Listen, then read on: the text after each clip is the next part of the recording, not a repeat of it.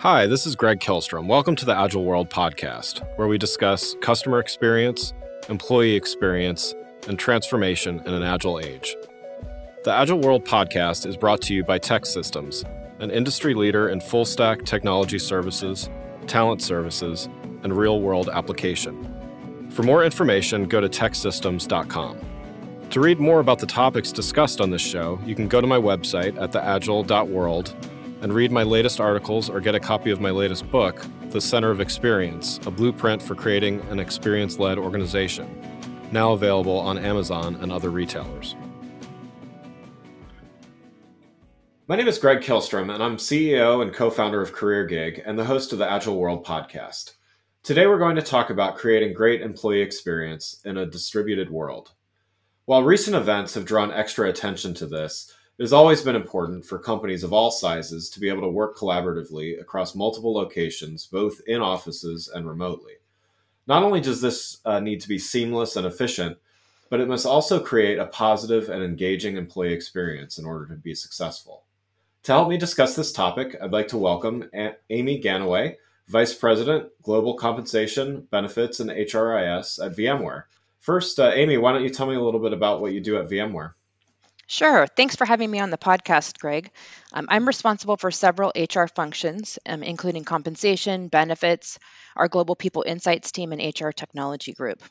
But I have to say, I'm most passionate about the opportunities that we have throughout these functions to focus on inclusion and diversity, equitable pay, implementing and leveraging employee technology solutions, in fact, including some of VMware's own products, thinking about recognition and well-being. And all of this is really through a lens of leveraging data to connect our work to focus areas that we really think will drive desired impact for our employees and measurable business outcomes. So overall, it's pretty exciting to have my hands in a lot of different functional areas. Wonderful. Well, yeah, no, I'm looking forward to talking with you here. So let's start by talking about VMware and how employee experience is approached there. So as one of the top 10 largest software companies in the world, VMware has employees and contractors dispersed throughout the globe and a plan to grow up to 50,000 employees over the next several years. Can you talk a little bit about VMware's growth trajectory and what areas there's been to the most growth in from a hiring perspective? Sure. Yeah, our growth truly has been phenomenal. Less than 10 years ago, we had about 9,000 employees, and today we have well over 30,000 employees globally. And so while our headcount growth has been and will continue to be distributed across numerous geographies and functions, one thing I know for sure is that much of it will not be tied to specific flagship office locations. So my guess is that well over half of our hires will be in distributed locations, so most likely working from home. And we'll continue to have a robust intern and new grad hiring program, in addition to hiring seasoned professionals across the variety of functions where we employ people. And with this focus on hiring the best talent and less office location constraints and changing our mindset around that, I anticipate that we'll be filling positions faster than we have in the past and with higher caliber and more diverse talent. Yeah. How has COVID-19 shifted VMware's approach to remote work, and have there been any lessons learned? Yeah, so we've always had a percentage of our workforce that's working distributed. And I would say a lot of employees that a day or two a month would work from home or work partial days from home. And so we were set up where everyone has a laptop at the company, everyone was able to access the technology that they need. I think what was really different about COVID-19 and the pandemic is it's not really the same thing as everyone just all of a sudden working from home or working distributed. People have all these extra personal burdens having to do with the pandemic and dealing with integrating their family life and other people maybe working from their home at the same time. Yeah. Um, so that I think has been a difference in how we've had to approach and think about supporting our employees. So we did everything from more regular check-ins with in terms of all hands meetings, check-in meetings with leaders. We spun up some surveys and found out that what people needed support with was things like a desk, or they could work a couple days without those big monitors, but they really were missing the monitors to be productive. And so we spun up some programs to give people stipends for office equipment and to give them a path to order those extra monitors or the technology equipment that they needed. Um, Yeah. and so I think that was a big change that we had to shift to, is really equipping people to be more effective for the long haul. And then in terms of onboarding new employees, I think that was also something that we were used to. Well, come on site for your first few days, even if you Right. are a distributed employee. And this all had to be done virtually. And so we did that. We facilitated. We've hired, over 1,000+ people during the pandemic, and we used our own VMware Workspace ONE product to really help people get up to speed. And so that's been pretty seamless. We've received good feedback from people that we've onboarded. And so I would say overall, very successful, but definitely some fine tuning of things. In addition to offering people 10 days of pandemic leave. So employees can take time off at any time for any reason during this calendar year to support their well being or their families if they're all of a sudden needing to homeschool kids, or they just need to recharge in general. So that was another way we've tried to help meet people where they are in this really strange and different time we're all in. Yeah, yeah, that's great. Yeah, I mean, being fairly familiar with VMware, I think it's interesting. You mentioned the Workspace ONE product, for instance. It's you not only were you. It sounds like you're being very adaptive with a lot of different aspects of employees' lives. You also create some of the products that actually enable that to be more successful as well. So I think that's an interesting phenomenon there. Yes, yes, absolutely. And kind of ironically, when it felt like the world was slowing down, our teams internally that support the Workspace ONE product, things were not settling down from Yeah, them. They were working overtime as other companies who didn't have this technology yet really realized overnight that they needed it quickly. And so that's been an opportunity for us to really help out and connect with other companies that had maybe more hiccups in the road of going virtual than VMware has had. yeah, yeah, that's really great that you were able to help out in that way. So as a an HR expert and from your perspective, what should companies keep in mind as COVID continues to be a presence? We don't really have a timeline on, things may subside at some point, hopefully, but we don't really have a clear gauge on when and how quickly. Um, but will there be a return to normal, or do you think that some things are just changed forever? Right, right. Now, for VMware's industry, software industry, I actually don't think we'll ever return to what we called, normal in the past.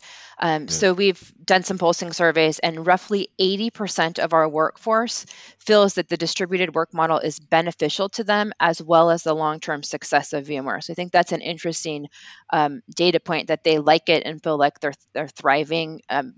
Set aside all of the pandemic specific yeah, concerns, but my belief is that we'll go back to the practices that served us well in the past that we miss now.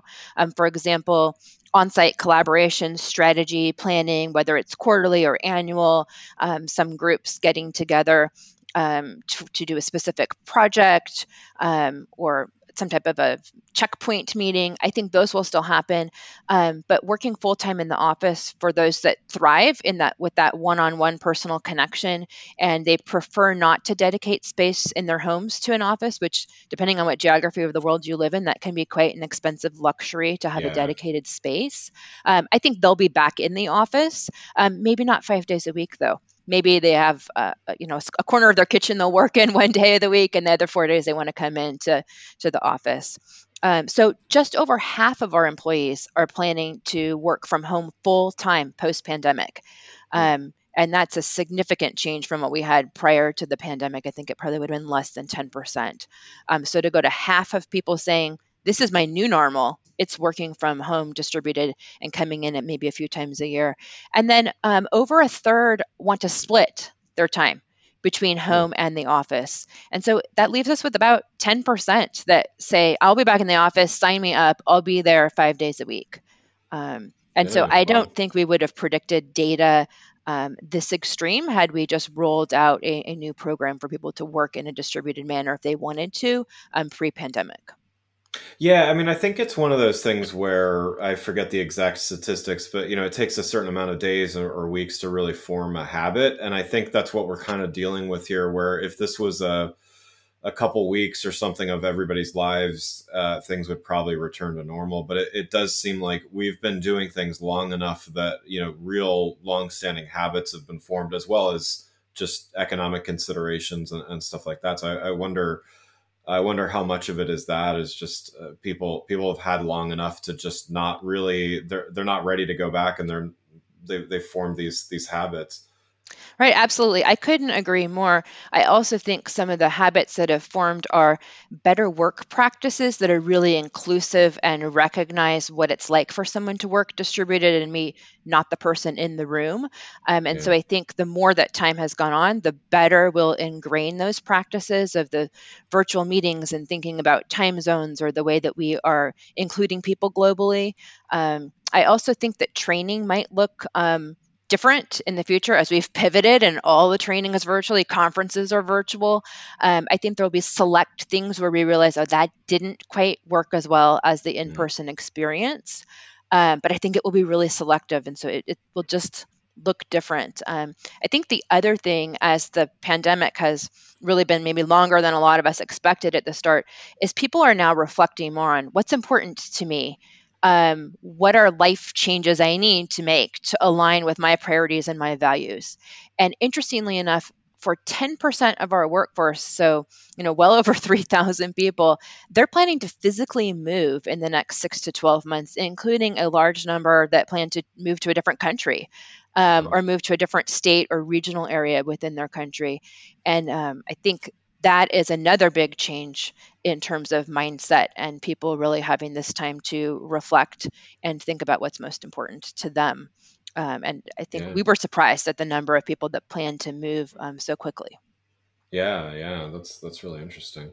Well, let's switch gears a little bit here and talk about a measurement of employee experience. So, when preparing for this episode, you shared some of VMware's methods, as well as some very compelling numbers that you have on employee experience.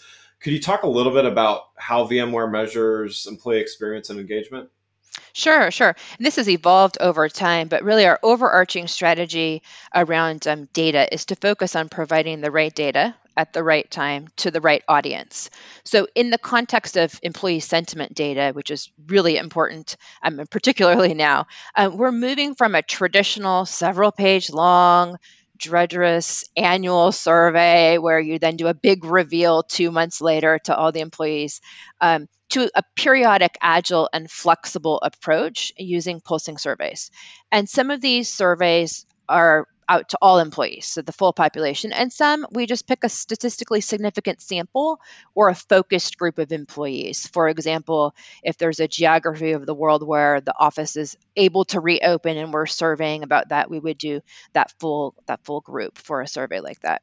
And this agile format really has allowed us to include timely questions in our manager effectiveness surveys, for example, so that our managers could receive real time data on how their employees feel they're being supported as we move to a distributed working environment. So, having this structure kind of in place pre pandemic has allowed us to pivot. Be flexible with our questions and use some of the channels we'd already set up to give managers that feedback so that they can action it and understand what is important to their employees at this time. And Yeah, we're also using the pulsing surveys to really find out and plan for the future. And I talked earlier about how many people want to come back to the office full time, how many want to stay working from home post pandemic. And that data has been invaluable as we need to think about physical space planning.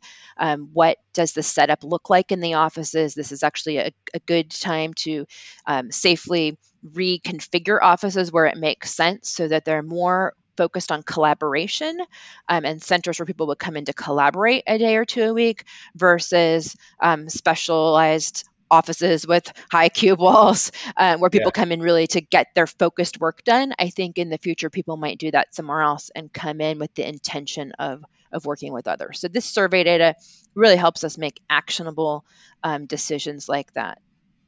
Yeah, that's really good. Well, what are you most proud of regarding VMware's employee experience, and how do what's that measurement that you're and what do you do to make sure it continues to improve? Yeah, absolutely. So VMware has a great culture, and that has remained true throughout the pandemic. In fact, I think our team has in many ways been more connected as we've helped each other through what's been a challenging time for a lot of people. And so interestingly enough, we do look at ENPS or Employee Net Promoter Score as the barometer for how we're doing overall. And that has actually increased over the time of the pandemic. And so it's interesting to see that people have seen VMware as maybe some stability in their life and providing them resources to the extent that we can to help them through this difficult time.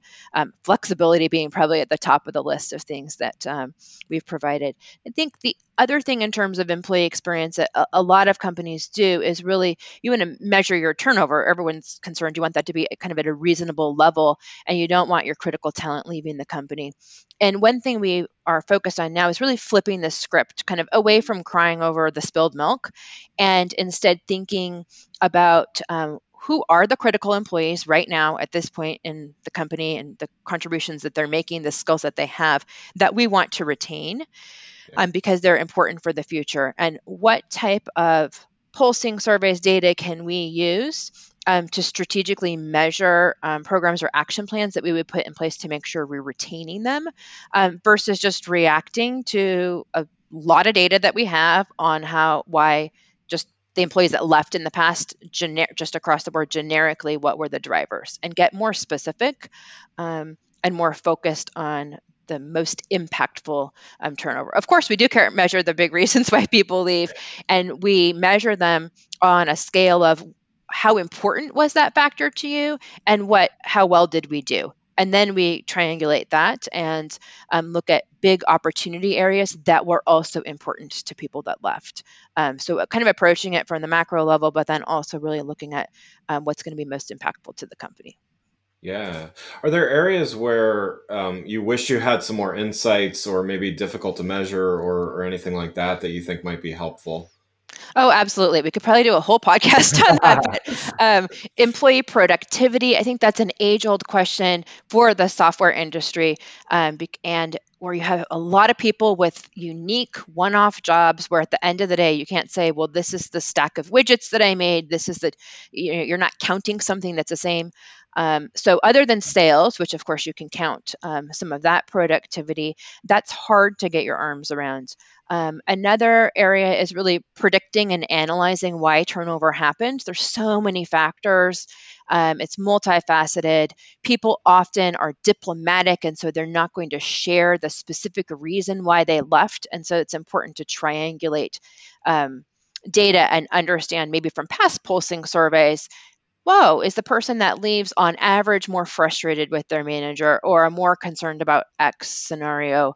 Or in the past, we know that pre pandemic, our data showed that those that worked in a distributed or work from home, they had higher satisfaction. Scores. So it'll be interesting when you have more than half of the company moving that way, Yeah. if there's something about that or that was more unique to the type of roles that previously were kind of in quotes allowed or encouraged to work distributed. So that's one that's still hard to get your arms around. I think it's a little easier for us on the turnover than productivity. And then I would say job skills, competencies. How do you measure those on a scale that is helpful to map to succession plans, internal opportunities? How do you source for talent? Um, that's hard just because you have a label that says you know Java or a label that says you're good at statistical analysis. That doesn't mean a lot because we don't have industry-wide standards for that. And Mm. I think if you could wave a magic wand and had great data there, you could do some really, really impactful org planning and design. Yeah, yeah. Interesting. What are you most excited about as VMware? Sounds like it's on a really good growth trajectory. What opportunities or areas for growth will this bring? Well, I think we have a significant opportunity in front of us to build a more diverse and inclusive team globally.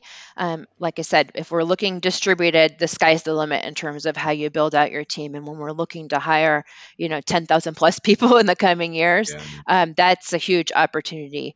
The impact, I think, is also broader when we're located everywhere, right? So we're better able to empathize, relate with other employees, customers all over the world.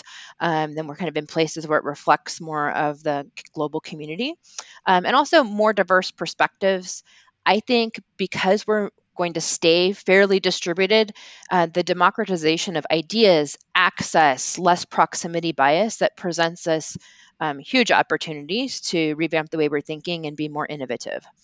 And then I think continuing to leverage our own product internally to onboard, distributed employees through acquisition activity, and really do that effectively, as so it allows us to scale where we have the right security in place and our people are able to be productive right away. I think that's another opportunity for us to use our own product and to partner with companies that are maybe a little bit behind us in terms of how they're approaching some of that automation.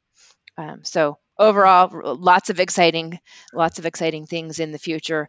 And I think this year will be a year of really reflecting and taking forward a lot of good lessons learned that shape us into the future. Yeah, that's great. Well, one last question. In my recent book, The Center of Experience, I talk about how critical it is to unify both employee experience and customer experience into what I call the brand experience. How would you describe the relationship between employee experience and customer experience? And what do you see as your role in relation to customer experience, since you're generally more on the employee side? Right, right. I think it's critical and really important. And interestingly, our employees use VMware products every day, directly and indirectly. And so they're using Workspace ONE that's front and center as a productivity tool for employees. They're using it to securely access, and especially when we're distributed, it has baked in VPN. So there's not extra steps for that, but they can get their applications, receive notifications, consolidated workflow action items that just kind of seamlessly flow to them throughout the day.